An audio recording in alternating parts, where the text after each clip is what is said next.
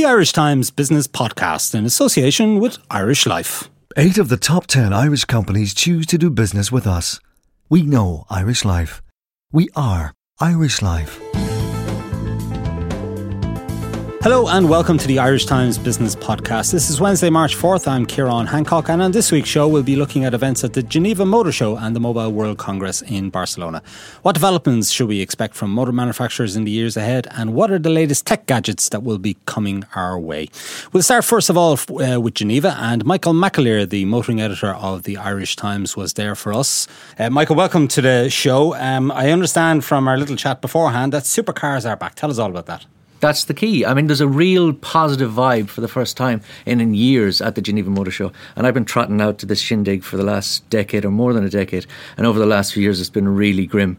Because the car industry was one of the ones, being a big consumer product, it takes a massive hit when the economy takes a nosedive. We've had austerity right across Europe. Yeah, but everybody's picking up and there's a real positive vibe about it. And the back of that, you're seeing the car companies starting to come back and have some fun. And as a petrol head myself, you love to see the supercars. I'm never going to be able to afford it, but you do love to see a new Bugatti, as there wasn't, but Bentley supercars. You get to see the new Porsche Cayman GT4, a car that does 0 to 100 kilometres an hour in less than 2.8 seconds. That sort of thing really excites us petrol heads. We know we're never going to own them, but it's great to see because it shows the innovation and the detail and the engineering that goes into those cars seeps down to your little Suzuki eventually as well. And did you get the test drive, or did you just get to look? No, they're all parked cars at car shows, I'm afraid. Right, okay. So what caught your eye? Well, it depends. At the top end, you've got, as I mentioned, the Porsche Cayman GT4. You have the likes of the Koenigsegg, which is a hybrid powertrain that you can plug in. It's 1,750 brake horsepower. So those sort of things are at the top end, the glory cars, the poster things for teenage bedroom walls. But the cars that people are buying, the new Skoda Superb is really impressive. There's going to be a new Suzuki Swift coming down the tracks, and they showed the concept there at the motor show. It's beautiful. And Renault showed the Kadjar. It's a terrible name, but it's actually their take on the Nissan Qashqai, and Renault and Nissan are the same company. So they've effectively taken the engines and the chassis, rebadged it as a Renault. They get the pricing right, and that'll do well for them because they're desperately in need of a new car to really push the market, particularly here in Ireland as well. But there was a real buzz about the fact that the European economy is picking up. What's holding them back is Russia, and they weren't expecting that. And the BRICS, ultimately, on a global level, Brazil is in the pan. Russia's really suffering. Markets down 28%. The ruble taking a nosedive is really hitting them as well, because most of the parts, if they have production plants in Russia like St. Petersburg and stuff, they're importing quite a lot of the stuff in there. So that hits them all the way through. India's okay, it's middling. China, they were always expecting double-digit growth, and they based all their plans for the next 10 years, because the motor industry, unlike the fickleness of the Mobile World Congress, the motor industry takes a massive fixed asset cost. You build a plant, the suppliers have to build plants around it. It's a huge development time frame coming into the motor industry, and that takes a lot of planning. They've been planning on the basis that there's double-digit growth in the Chinese market. Chinese market's down to single-digit. Everybody else would think that's fantastic. The economy's doing well. They have oversupplying the market, and that's something that's hanging over Europe as well. They're selling 13 million cars in Europe last year, but they're producing 15 million. What about Ireland? Is the supercar making a comeback in Ireland? No, it'll be a while before you're going to see. I mean, realistically, you're not going to see many of those cars back in Ireland. Yeah. Though I did notice a Lamborghini on O'Connell Bridge last week, so that's a good sign. Yeah. It was an 08, mind you. But what would that set you back? A Lamborghini in Ireland, when you have to bring it in, you wouldn't get much change out of 300 if you were buying the right one at the right time.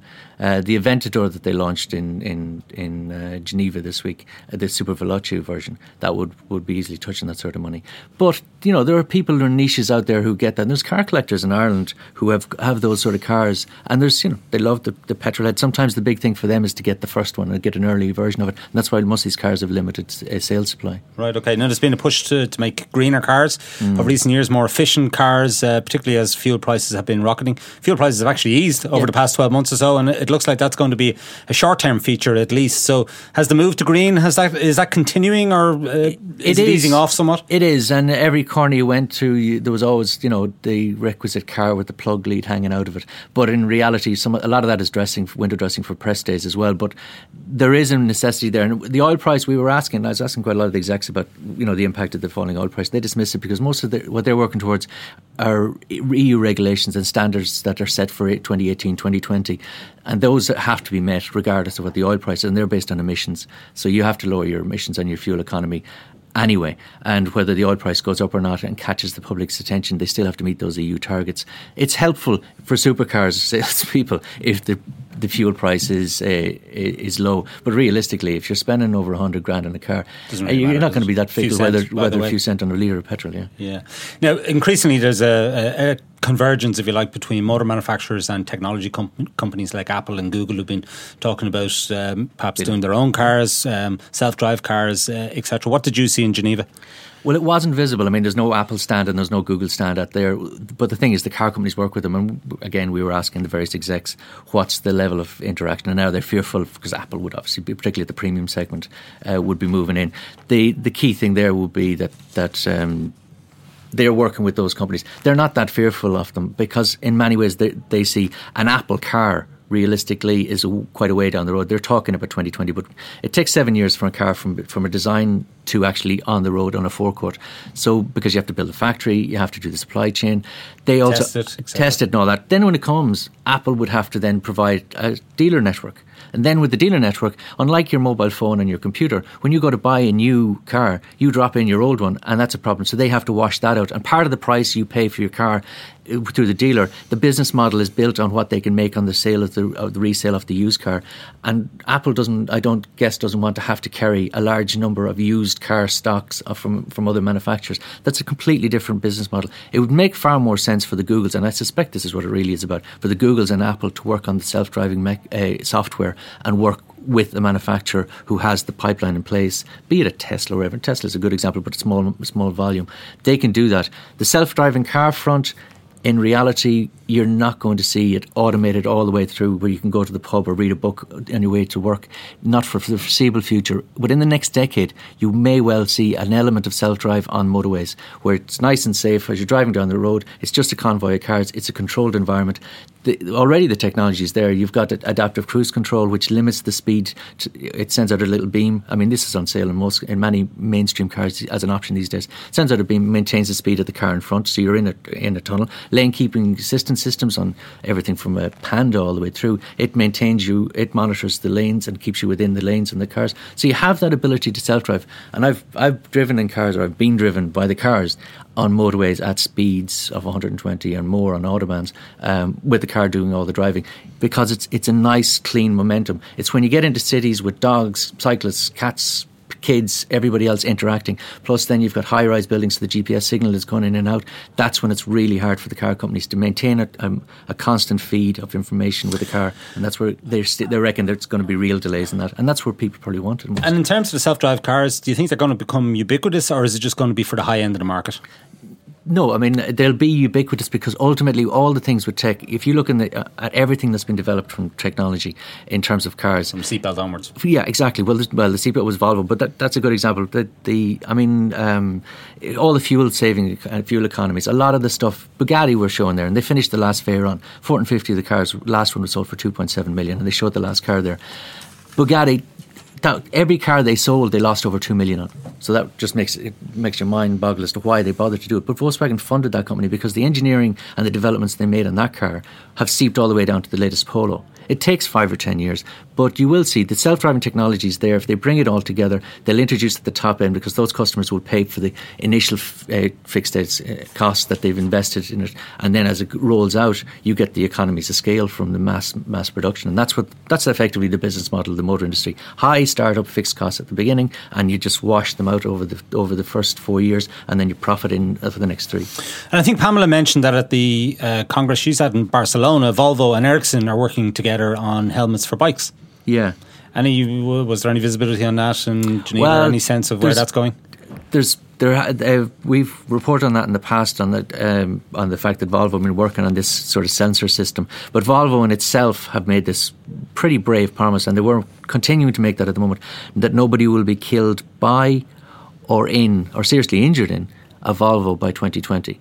Which is a very brave claim. And when they first made it to us back 2 years ago, I remember speaking to the chief executive at the time going, it's a nice thing to have because you're not going to be here to make that. You're just given a hospital pass to the next chief executive. But they says, no, this is a commitment. We're riding it all the way through. And the owners, the Chinese now, are sticking by this claim. And they reckon with the mix of self-drive, which also means there's a protection element to it that the computer takes over, because human error is the main cause of crashes, that will ultimately lead to a bigger, a greater road safety element. So there was quite a bit of talk on that. But I mean, one of the key things to think about it when you're talking about self-driving is, if you want it back, if the car was introduced today, the governments allow every human being or people out there to go out and take charge of something that can do 140, 150 kilometres an hour and drive it around in urban environments with people walking around and only having to pass one test when they're 17, and they can drive it for the rest of their lives. It seems like a mental expectation at this stage, and yet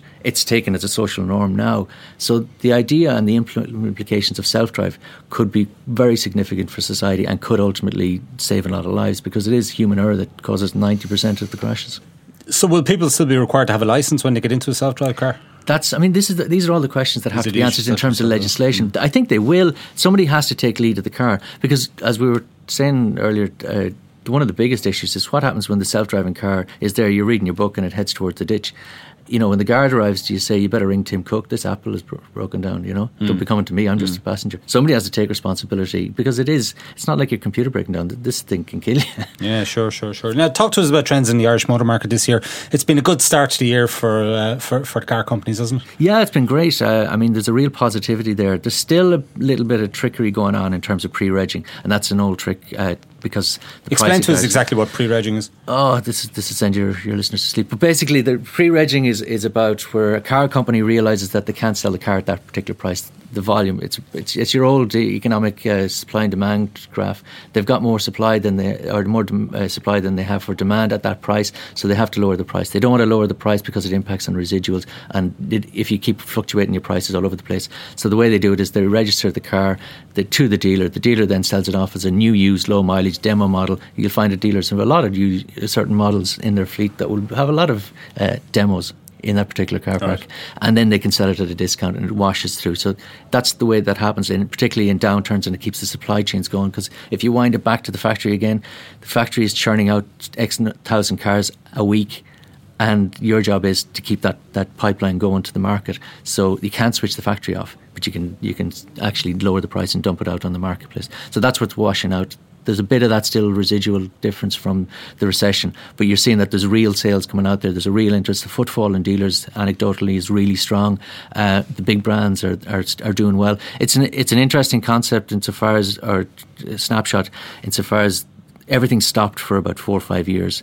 And the landscape has dramatically changed. So when we left it back in 2008 and switched off the lights in some dealerships, you know, there was the big two. There was Volkswagen were coming up there, but it was all about Toyota and Ford. Now Volkswagen are number one, have been for a couple of years. Ford are number two. Toyota are fighting to stay in that area. So are Ford.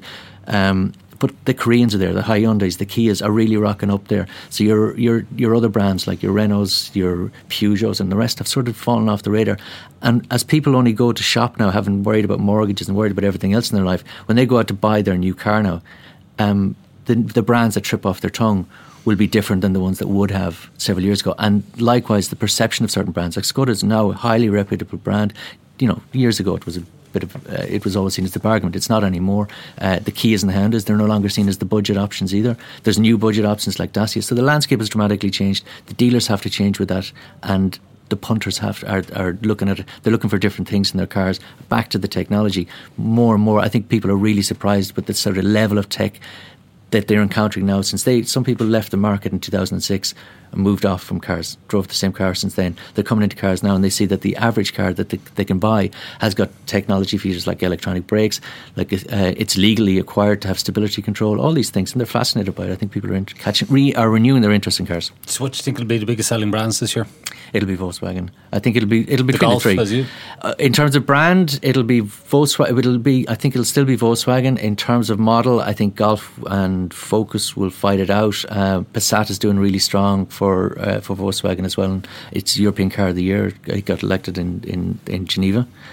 So those are the models that will sell. But I think that some of the Hyundais will still be there or thereabouts, and they've got an interesting portfolio of models as well. So they're pulling in a lot of punters. And of course, the Koreans are offering very long warranties, aren't they? Yeah, that's a big incentive. I mean, the warranty thing is a marketing element as well. It should be, some of their budget is spent on insurance. Any car company can do that. Anybody can do that. I mean, dealers buy a year warranty whenever they offer it. So they've gone out and they've used some of their marketing budget to insure, to go to, and a big reinsurer, the Zurichs and the rest of them, and they buy a guaranteed warranty for the cars. So that's when they spend that and they buy that off. Okay. And just going back to your original point about the supercars being back, it's interesting, isn't it? Because there still is a lot of austerity talk right across Europe. I mean, even take out the Russian factor. Yeah. Just in the Eurozone alone, and you take Greece and Cyprus and so on, there's a lot of talk about austerity, still knocking about a lot of unemployment, and yet the motoring industry is perking up. Yeah, I mean, the industry is up. I mean, even in Spain, the Spanish figures for the start of the year, Spain is up 28-29%. So that sort of level of recovery is really strong. People still look at it as a mode of transport. People are still fascinated by it. It's the second biggest purchase that people make after their house. And there is an allure to the car that is often hard to define, but people still love it. It's often it's as much about flashing your bank balance. You can't really boast to the neighbours how much money you make. You're not going to shout about it, but what's on your driveway will often tell whether you're doing well or not doing well, and that has an element of it. There's a certain bravura about owning cars as well, and there's a fascination about driving and the skill element to it as well. That's happened. That's there. We got to remember back to the whole thing about the 1%. There's still a sizable 1% with a lot of cash, and the rich have got richer in the back of the recession, and the economists will tell you all that anyway. They've got the money to spend, and for them the status symbol element of cars and supercars is still very, very relevant and very important, and they build up those collections. These cars are all selling. I mean, when we're talking about the Bugatti, I mean, even that Porsche Cayman GT4, beautiful car, 2,000 across the world, that's already snapped up. So the car was launched in Geneva on Monday night at a big Volkswagen event, and by Wednesday, as I sit here, that car's been sold out. And who's buying the Middle East, China? It's across the board. It'll be the American market is huge for them. The Americans would probably be the strongest. The Middle East is always strong for cars. The Chinese are huge, and that premium end of the market is really. America's number one for premium sales, but China should be. Premium market segment represents 10% of the overall car volume, but 50% of the profit. So that's why you're seeing a rush out of the mainstream markets, and so many of the brands.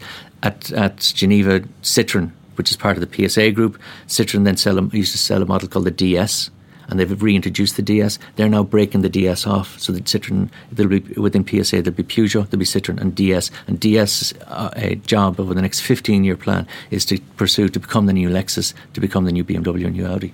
Right, okay. And any of the models on display, any of them specifically customised for rich customers, or anything with diamonds in the doors? Or not so much the diamonds in the doors, but you can be guaranteed when the right sheik walks into the showroom, and if he wants his Lamborghini with diamonds on it, he'll get diamonds on it. I mean, you talk to some of the guys who work at that level, and they're saying, you can bespoke anything. The Rolls-Royce, they deal with customers who come in and want the same wood veneer and the same sheen on it as they do on the floor of their yacht, on the dashboard of their Rolls, and they'll do it. And they go off and they match it up, and they've got veneer guys working specially down in Plymouth who will match that up. They want the same cut of the hide on their seats that they have in their fields. There was one guy I remember hearing about who had a herd of cattle, who got basically his entire sofa and settees done with his herd of cattle, and wanted his car dashboard and trim and seating to be done from his own herd. And that's what you do. If you got the money, they'll do it for you. Yeah, sure, absolutely. Okay, great. Thank you, Michael. At Irish Life, we can tell you that 49% of employees in Ireland don't think about tomorrow. They don't have a pension plan. We can help you help them. Because if you're involved in running your company's pension plan, we can administer it for you with our member-specific investment solutions, online access for employers, trustees and members, and always-on smartphone apps. Just call one of our corporate team on 01704 1845. Visit irishlifecorporatebusiness.ie or contact your pension consultant to find out how we can help your company think of tomorrow. We know Irish Life. We are Irish Life. Irish Life Assurance plc is regulated by the Central Bank of Ireland. All information sourced for Irish Life, September 2014. We'll move to Barcelona now, where Pamela Newnham is reporting for the Irish Times on the Mobile World Congress. Pamela, thanks for joining the show. I understand that some 90,000 people are attending the Congress. What exactly is going on? Yes, there is. So it's one of the biggest kind of mobile technology conferences of the year. All the big firms are represented. There's Samsung, IBM, Intel, LG, Huawei, HTC, you name it. There's more than 4,000 press here and 2,000 exhibitors, and they'll all be taking part in the 4-day conference. And what's new? What's new? Well, Samsung has unveiled the Samsung Galaxy S6, a new smartphone. It has wireless charging, so no longer do you need to plug in your phone with a cord. It can just charge wireless. And it also signed a partnership with IKEA, who are going to develop furniture with wireless charging capabilities. So you can just put your phone on a bedside table or next to a lamp and it will charge. And what else is new is that, our companies have moved on to bikes. So Ford unveiled 2 prototype electric bikes, and they have sensors and they can control your heart rate. When the cycling is becoming a bit too much of an effort for you, the electric bike will kick in and it'll just cycle for you. And also Volvo and Ericsson have teamed up to do a helmet for cyclists, and the helmet will vibrate and alert them when a car is going to pass them out or approaching them from behind, so it's kind of better for safety. What else is new is there's a lot of smartwatches. LG have several smartwatches, one of which can unlock a car as long as it's an Audi. So you just tap the watch near the car and it can lock it or unlock it. There's also connected luggage, which has GPS tracking in it. So if the airline loses your bag, you'll never lose it. You'll always be able to pinpoint the GPS location, and you can lock and unlock the luggage with your phone. Right, and there's been some Irish representation there. I think 2 companies in particular, Brightbill and Fishtree, is that right? Yeah, there's more than 30 Irish companies exhibiting here and taking part in the conference, and some of them have very big deals. Brightbill announced a multi-million deal with US telco Sprint, and Brightbill are kind of an online billing management service, so they are going to handle all the bills for Sprint, which has 56 million subscribers in America. And then Fishtree, which is an online learning platform, they announced a $3 million funding round, so they raised $3 million of capital, and they're going to use that for expansion into America. And actually both companies are going to beef up their jobs in Ireland. Fishtree is going to double its workforce over the next 18 to 24 months. And Brightbill is going to add 100 new jobs and already has 65 employees. And from what you've seen, what's the coolest gadget that you've seen in your few days there, Pamela? I like connected luggage a lot. I also liked a tennis racket, a smart tennis racket, and it had sensors built into it, and I could tell where the ball, if it's hit on the tennis racket, whether you backhand serve, forehand, how hard you hit the tennis ball, whether you were spinning, so it helps you improve your game. And I saw the kind of smartwatches, smartphones as well. Now, there was a motor show going on in Geneva around the same time, but there was a big presence of the car manufacturers in Barcelona, Pamela, wasn't there? I mean, is there an argument maybe perhaps that these 2 events should merge in some way? Are you asking me that, sorry? Yeah. Oh, yeah. So I think it's nearly like an automotive show. There's loads of cars on display here. And funnily, a lot of companies that aren't traditionally associated with cars displaying cars. So Visa have a car at their stand, and the company has teamed up with Accenture, and they're going to do a connected car, so you can order pizza from your car dashboard hands-free. Okay, great. Thanks for that, Pamela. Okay, that's it for this week from the Irish Times Business Podcast. My thanks to Michael McAleer and Pamela Noonan for their contributions. Declan Conlon produced the show and JJ Vernon was sound engineer. Don't forget you can get the latest business news straight into your inbox by signing up to our Business Today email at irishtimes.com. I'm Ciarán Hancock. Until next time, take care.